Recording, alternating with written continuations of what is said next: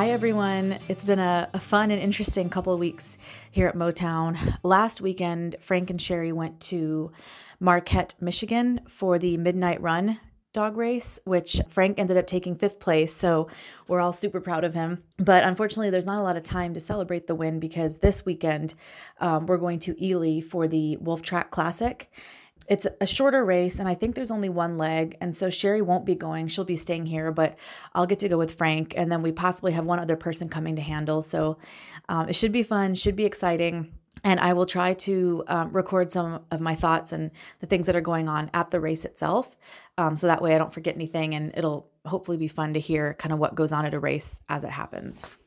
While Frank and Sherry were at the race in Michigan, I stayed behind and helped take care of all the animals here. So there were 25 sled dogs, and then, of course, Petunia the pig, one dog in the house, Ike, and then 2 cats and the mouse. And so it was a little bit overwhelming, but luckily there were a couple of people that kind of came at various times to help with the dog chores. And so it wasn't completely overwhelming. But the biggest thing was that it was probably the coldest weather I've experienced since I've been here. I think it was Wednesday and Thursday night.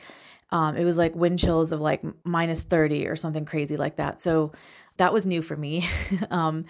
I did have to feed the dogs at night, and I think the coldest it got when I ventured outside was like minus 26 with the wind chill. But luckily, I have these insulated coveralls that Frank got me for Christmas, and they're so warm and they're humongous. So I can put a bunch of layers on underneath and then just throw the coveralls on top. And it looks like almost like a spacesuit. Like, I kind of feel a little bit like an astronaut when I put it on, but it's so warm. And, other than my face being cold, which I couldn't really figure out how to deal with that other than to use a really thick kind of neck scarf type of thing, I actually stayed pretty warm, or warmer than I expected, and was able to go outside in the mornings and the evenings and do all the dog chores despite the crazy cold weather that I had never really experienced before. Because there's been a race every weekend for the past couple of weeks, the training runs during the week haven't been as frequent. So I'm actually trying to take advantage of that by getting out and exploring more and trying some winter activities that I didn't think I would ever get to try. So the first one is when Frank was at the Klondike at Lake Minnetonka, Sherry brought me to the George Washington Pines and taught me how to use the cross-country skis, which are super fun. I can see why everybody here loves doing that. So now that I have the basics down, I'm hoping to try maybe some more challenging spots. Like everyone says, Pincushion Mountain's really fun, but I'm still practicing and just getting my footing and making sure I'm comfortable on the skis. So that was pretty cool. And then also just some of the, winter hiking around here is gorgeous. And, I guess I didn't fully appreciate the changing seasons because in Houston, it's just hot and really, really hot. Like those are our 2 seasons. So you don't really see too much of like a change in the scenery. But, when I came here in August, which was the trip where I first met Frank, I went to Grand Portage State Park and saw the high falls. And of course it was beautiful in the summer. It was sunny and trees were just green and everything was bursting with sunshine. It was beautiful.